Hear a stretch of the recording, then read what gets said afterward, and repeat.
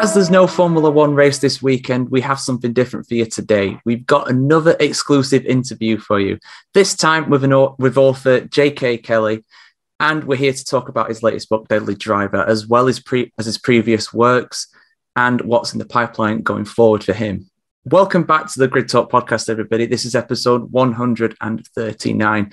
I'm your host, George Howson, and joining me today is the man behind Deadly Driver himself, J.K. Kelly. Welcome, J.K. Hello, George. Hello, all. Good to see you. And thank you for joining us. Thank you for the time. Yeah. So let's get into the book. Really, if you were to give a little synopsis for people, what is Deadly Driver? In a nutshell, Deadly Driver is about an American Formula One driver who's living the life. He's winning races, living the dream, so to speak. And then the CIA, America's intelligence service, puts a gun to his head and forces him to do some very dirty work for them.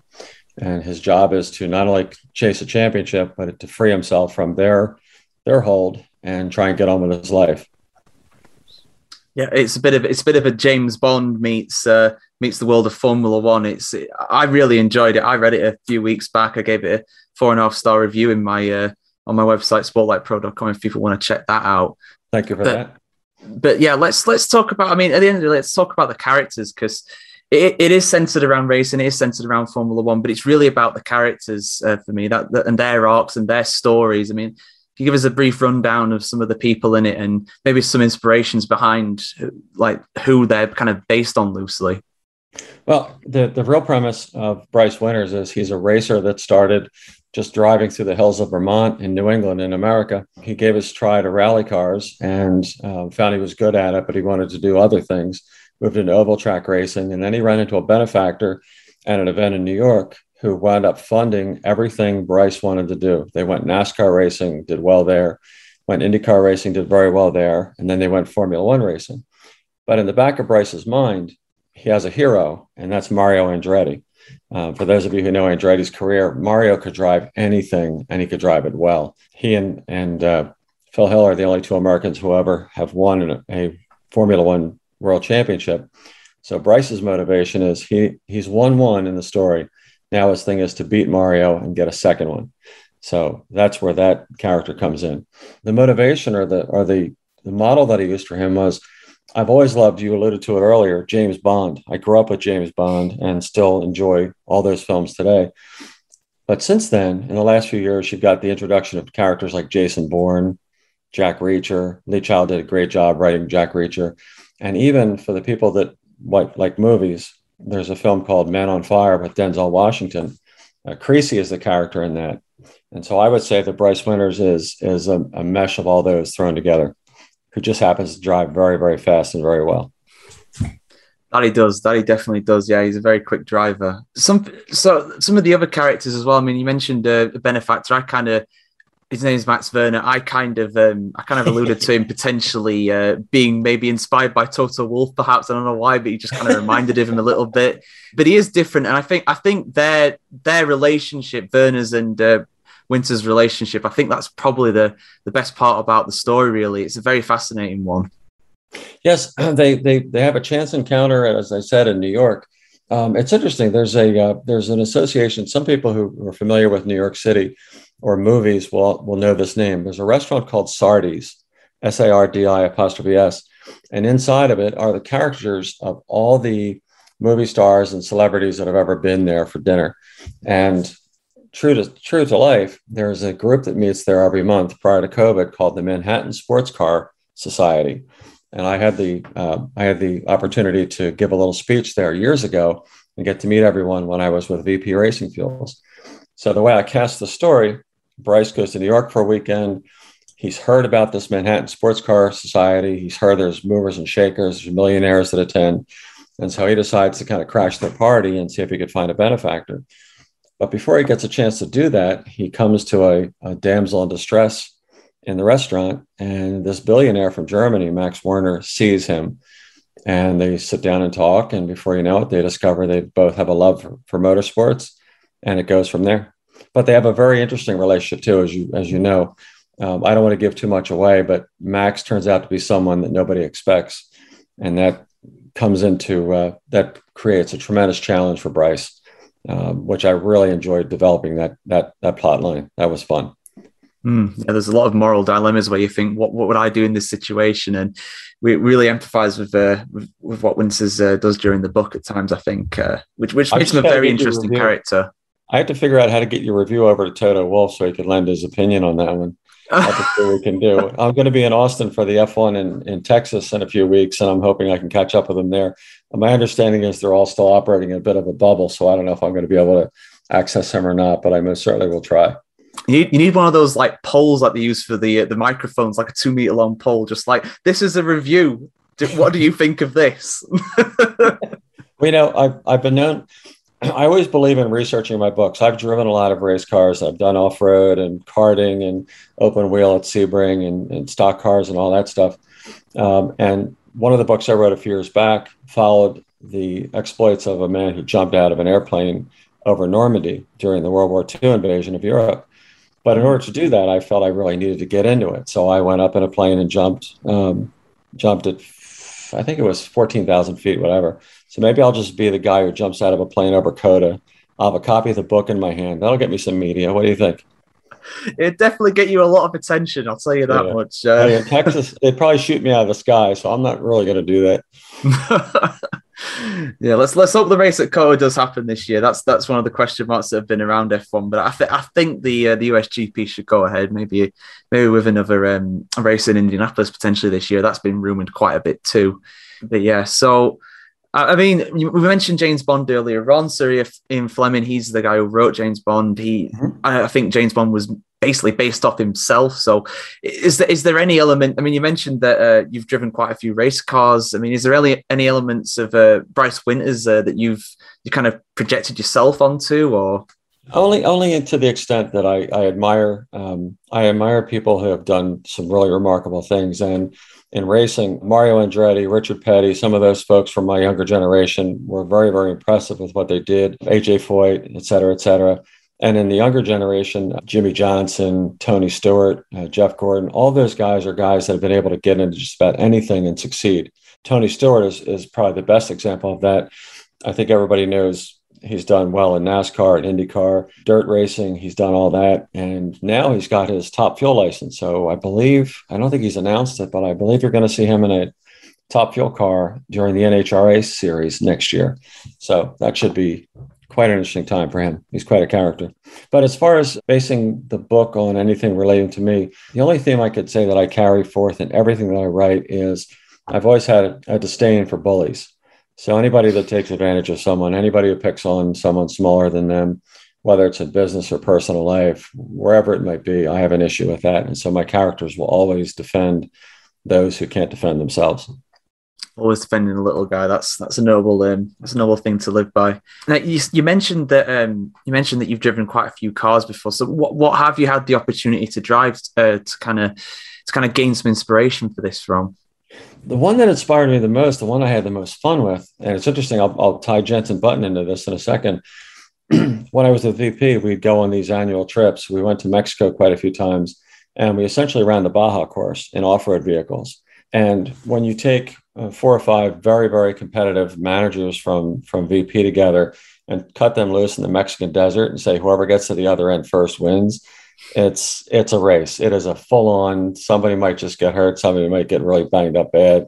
One guy blew through a cactus that probably weighed 2,000 pounds and was 15, 16 foot tall. He was trying to pass somebody and he just didn't want to give up. So he bit the big one. But that was prime motivation for me, being able to catch air in the desert, being able to wait to the very last minute to downshift and yank the wheel to the right before you go off the side of a cliff like those guys do. That was a thrill and then some. And then because you've read the book, and I would encourage everybody else to dive in and give it a try too, there's a very good scene, I think, where they go off-roading in Baja and they essentially go to that same spot that I just referenced. And you'll remember something spectacular happens there. So I was able to pull the off-road experience. I've done open wheel stuff before and got to flip a few times thanks to open wheel racing and some overly competitive buddies that I used to run with. But I think the Baja experience was the most fun. Yeah, I've heard it's a very very intense race. And yeah, you're right. That is a very key part of the story as well. And that's why I got a kick out of some people. Some people have asserted that it doesn't sound right for a Formula One driver to be doing other things. But I'll give you an example. I was at the Goodwood Revival for the first time a few weeks back, and I had the pleasure of meeting Jenson Button, and we were able to talk about off-roading because he's doing that in Southern California now when he's in the States. And he's enjoying it. He's successful at it. It's quite an experience. So I would recommend anybody who's raced on tarmac or asphalt to give off-road a try. It's a blast. I bet it is. Yeah, it definitely looks like it from some of the onboards, some of the things we see in series like Extreme E and WRC as well. Of course, it's definitely something. And like you rightly say, drivers do other things. I mean, Nico Hulkenberg, he competed in 24-hour Le Mans. Fernando Alonso has competed in IndyCar recently. And, you know, you go back to the days of people like Andretti and Stewart, and they compete in multiple other series. So it's not something uncommon at all. And I think it does match Winter's character perfectly because, like you said, he drives things and he drives them fast and he loves it. It doesn't matter what it is. He just wants to race it. He's a racer at heart. Yes. He gets in and drives anything fast. He loves it. He's thrilled by it and he's good at it. It's the thrill. Anybody who's ever driven competitively gets it. They know it. And this guy thrives on it. But also it's not just a racing story. It's a love story, not just about his relationship with Max Werner. That gets very complicated. You'll remember that he's got an Uncle Pete who helped raise him, who is quite a character in and of itself. But he's also in the middle of getting over a broken heart. He lost someone very dear to him to a drunk driver in the beginning of the book. And when he finally gets to the point where he can get that out of his system and pay attention to someone who's caught his eye, she finds out a few things about him and it gets very complicated. So it's a love story. It's complicated. It's fast paced. It's a thriller. It's got spy stuff, espionage, racing. What else could you want? It's got a bit of everything, hasn't it? Of course, there's all the politics and everything there as well. It's very interesting. Like I said, I really enjoyed it. And if potentially one day it was to become a TV series or a film, like who would you have in mind for these kind of roles for the characters? Is there anybody you kind of thought of for that? Lord, well, it's we've talked about things before. The biggest thing that we want to do is try and get in front of Tom Cruise, because whether Tom would be interested in driving as Bryce Winters or whether he would want to don a German accent and be Max Werner, I don't know. That could be interesting. He did a good job in that German World War II movie that he did. I don't know. Well, the one thing I don't want to do is alienate myself by saying I see this guy, that guy. Anybody, Ryan Reynolds would be a fantastic character. Maggie Q would make a great Kyoto. There's a bunch of folks out there that would fit the mold. Some of the people that I would suggest casting, some might think the casting agents might say they're a little bit too old for some of these roles, but it's miraculous what they can do with makeup these days, or a good haircut or something. So I don't know. I just, as we've said, a lot of people have said this needs to be a movie. This needs to go to Amazon or Netflix and become a series. And if it does, that would be over the moon for me, because I think that's what this needs to do. Definitely. Yeah. I mean, and you never know, like you said, with the de-aging and stuff, you know, people can do it with CGI these days as well. And that looks pretty convincing. A lot of top movies have been doing that. So why not? Why the hell not? So, and it's as we said, too, it's a balancing act. If you're a diehard racer and you want nothing but racing and technical stuff and all that, this book may not be for you, because the one thing I didn't want to do is I didn't want to chase the regular thriller lover away. There's so many people that enjoy books, thrive on books, and I wanted to give just enough racing to suck the racing fans in, but I also wanted to do something that would capture the attention of the thriller lovers and get them to really enjoy this. And I think I've done that. I hope I have.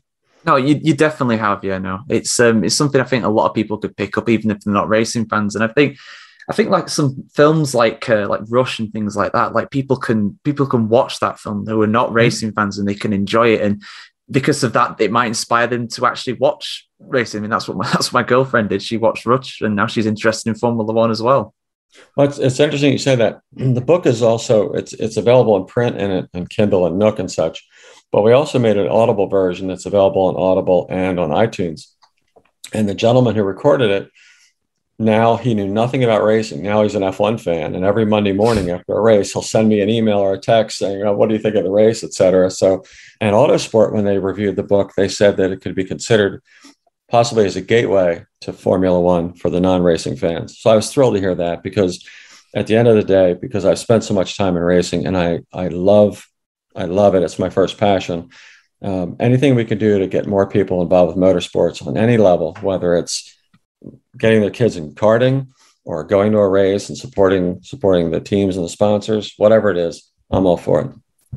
Oh, that's good to hear. So you mentioned you've got a background in racing. We talked about it before the show started. I mean, can you walk people through that? Because your career in motorsport goes back decades.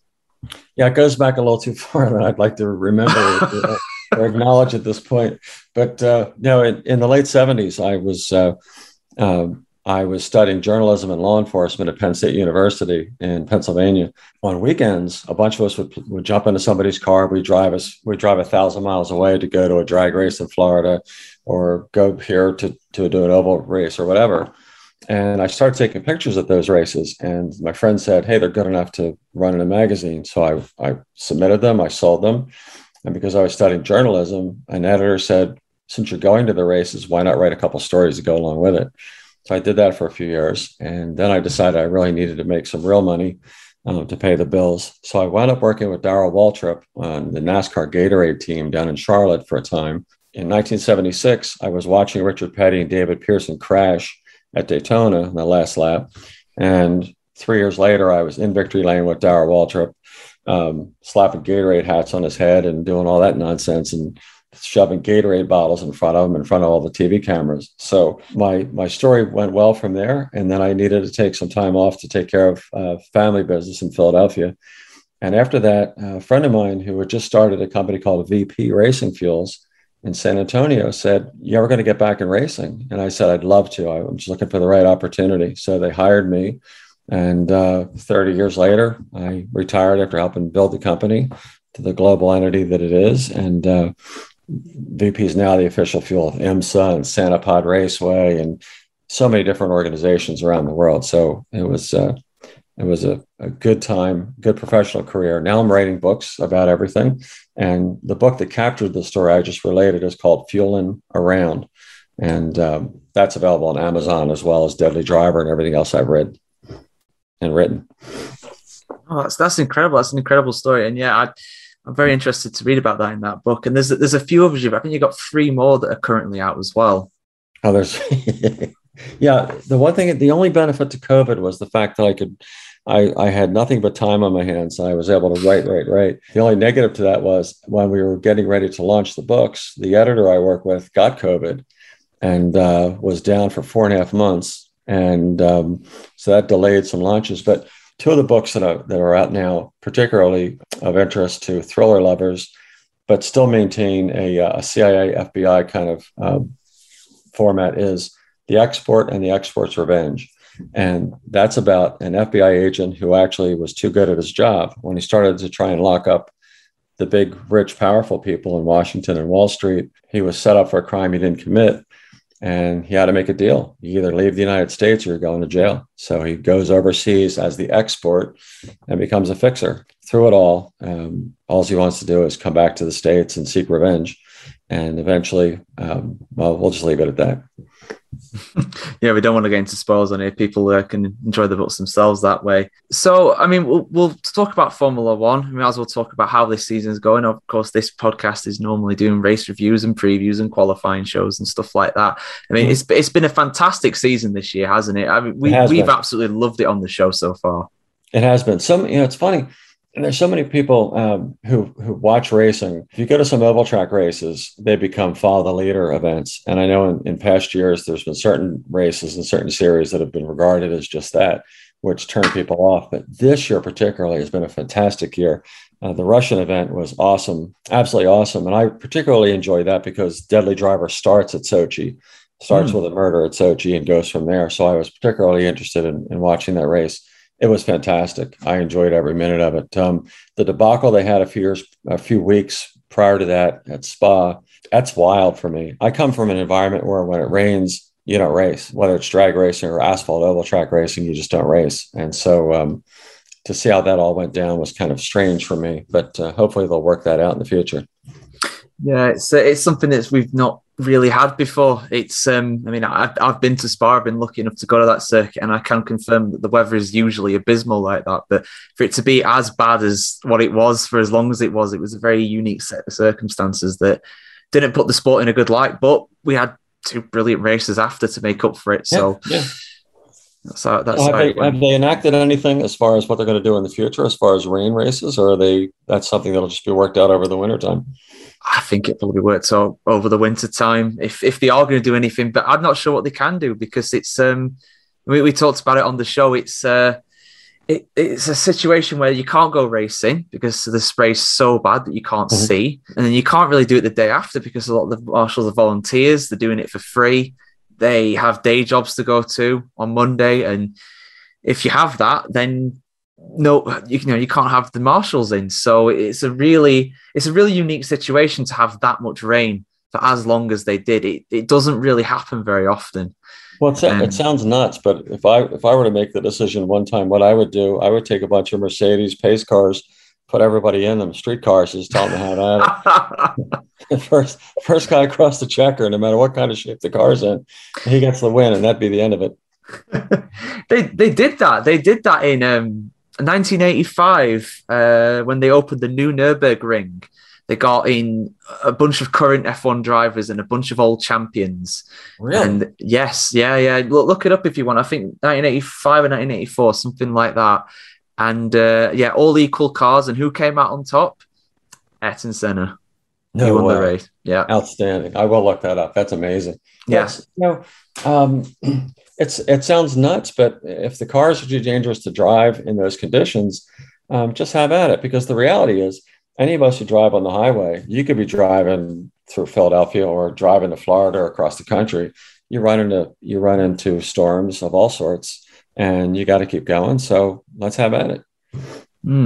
Something I want to ask about as well. Actually, obviously, you are American. You live in the States, and no, don't worry. It's not going dangerously. It's not going to that kind of territory. It's nothing to do with politics.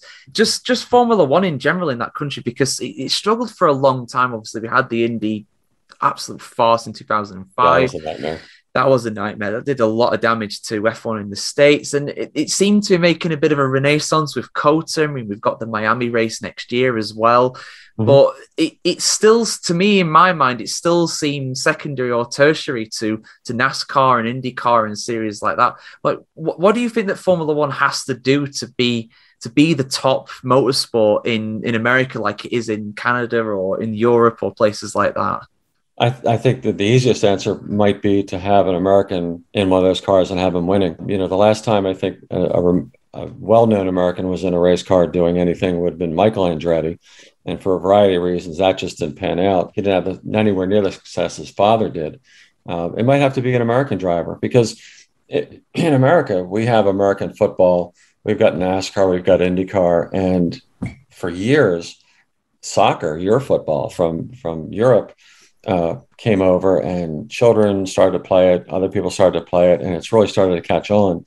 But it still hasn't become the sport here that American football or baseball or basketball is, or hockey for that matter. So it's a cultural thing. But I think an American driver doing well would probably help tremendously. And I get up every Sunday morning and watch a race at 7 o'clock in the morning or so.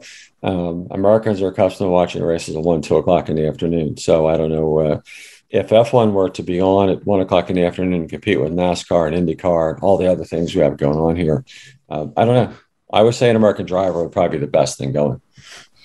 I agree, yeah. And I thought we'd get that with Logan Sargent, but he's doing all right in F3, but he should have really gone up to F2 this year. But he never got the funding. The interesting thing for me too is I've dealt with a lot of women racers in my career and women in business, and they're all fantastic. And for one of the first photos I ever shot and sold to a magazine was of a woman named Shirley Muldowney, who was driving a Top Fuel car back in the 70s and 80s. She was a world champion, I believe, too. I know the W Series is grooming people to do things. Whether or not there'll ever be a woman that makes it into Formula One and be successful there, I don't know. But we can only hope. It'd be interesting to see what happens. And just last night, they inducted a bunch of people into the Motorsports Hall of Fame of America. A few of them were women. They've had remarkable careers. So maybe that might be a part of it in the future. Yeah, I'd love to see. We've always said it on the show. We'd love a female driver to be in Formula One. It's been nearly 30 years, I think, since we had the last one in about 1993, and we've only ever had one woman score a point, half a point, Lola Lombardi in the 70s. So it's been a very long time. I'd like to see how Jamie Chadwick would do in F3 or F2. I think she's the standout in the W Series, really, to be honest. I mean, she won the championship 2 years ago, probably win it again this year. So I'd like to see that. That's one of the reasons, too, that I'm going to be going to Austin, because the W Series, I believe, is running a doubleheader there. And I'm probably going to give I'm in the middle of writing the sequel to Deadly Driver now. And I think you're probably going to see a woman in a cockpit of one of the cars at some point in the sequel. So I'm going to meet with the W Series people and see what we can come up with to help me tell a better story. Ooh, okay, that's a bit of interesting information. I didn't know whether I could talk about the sequel. Is there anything else you can kind of reveal to tell us about what might be in the book and what not be? Well, the Deadly Driver starts out with a bang, so to speak, in Sochi, and there'll be a similar opening to the sequel. The title of which I've not come up with. It's funny. Normally, I come up with a title within the first couple chapters. But this one I'm wrestling with a little bit, so that might mean something special's coming. But it's very fast paced, like everything else I write, and it's got some surprises. And it will actually. There's a crossover. One of the characters from one of my other books, the Export series, will wind up working with Bryce Winters on something. So it should be I think I've been able to pull it off. Myself and some editors talked about how we would handle a crossover book, and I think we're pulling it off. So. Everybody needs to get a hold of Deadly Driver and the Export and see what happens. Fascinating stuff. When roughly could we expect it, or is it too early to say at the moment? It's too early to say on this one. It'll physically be finished, I would say, within about 6 months. It normally takes about a year for me to go through a novel. Most of the writers that I know of and work with usually say soup to nuts, probably a year. But then you go through the process of going through publishing and all the other nonsense. And then you have to come up with a strategic launch date. So I usually like to rush to market, but the people who handle marketing and all those other things always have this strategic idea of waiting till this or that. It's funny, the 007 movie that I think it comes to the theaters October 8th in America, at least. They tried to launch that, 2 years ago? And COVID sidetracked it for 2 years straight? I think it's been about a year. I remember it being November 2020. It was meant to come out originally or something like that. I can't imagine writing a book, let's say 3 years ago, and it's still not released yet. My head isn't built that way. But I'll keep writing. And hopefully we'll have something good for you at some point. In the minute I know when there's going to be a release date, I'll certainly let you know. Oh, thank you. That's great. So I guess we'll end the interview with where you can say about your website. You can say where people can find these books. I mean, you've mentioned that there's Kindle versions and it's available on Amazon, but where else can people find your works? Certainly. The easiest place to find anything about any of my books would be to go to jkkelly.com. Right now we have the first chapter of Deadly Driver up for people to read, and the Audible version of the first chapter is there as well. But all of my books are available wherever thrillers are sold, whether it's Amazon, Waterstones, Barnes & Noble, you name it, you can find it. Sounds great. Yes, definitely check out Jim's work. Like I say, I love Deadly Driver, and I want to check out some more of your books as well. Really did enjoy that one. Christmas is coming. Of course, yeah. Shameless plug for Christmas presents. They'll fit. When I was at Goodwood, everybody told me this would be a fantastic. We call them stocking stuffers here in America. I don't know what you call them there, but these will fit great in the stockings. Yeah, I agree with that one. Definitely. Yeah. Thank you very much, Jim. Really do appreciate it. Sure, it's a pleasure. It's been a great interview, yes. And if you did enjoy this interview, if you did enjoy our podcast, be sure to give us a 5-star review on iTunes, and you'll be entered into a draw to win a shirt.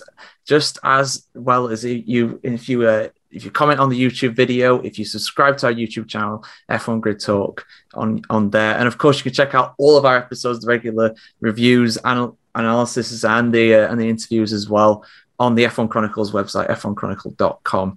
And normally do our show live on YouTube. We've just hit 250 subscribers on there. So, be sure to subscribe to us on there, as well as the regular platforms, Spotify, Apple Music, Amazon, Verbal, Omni Studio, and Pocket Casts as well. And yes, we will be back on Saturday to analyse qualifying for the Turkish Grand Prix. See you for that one. Thank you very much, Jim. Much appreciated. And thanks, George. Hope to do this again sometime in the future for Daily Driver 2, whatever it'll be called. Thank you much. All the best. And if you want to win signed copies of 3 of JK's books, you can enter the competition that you'll find in the description of this YouTube video. Just head to the description and you'll be able to click that link and enter to win 3 books, all signed by JK Kelly, and a Grid Talk t-shirt for you as well.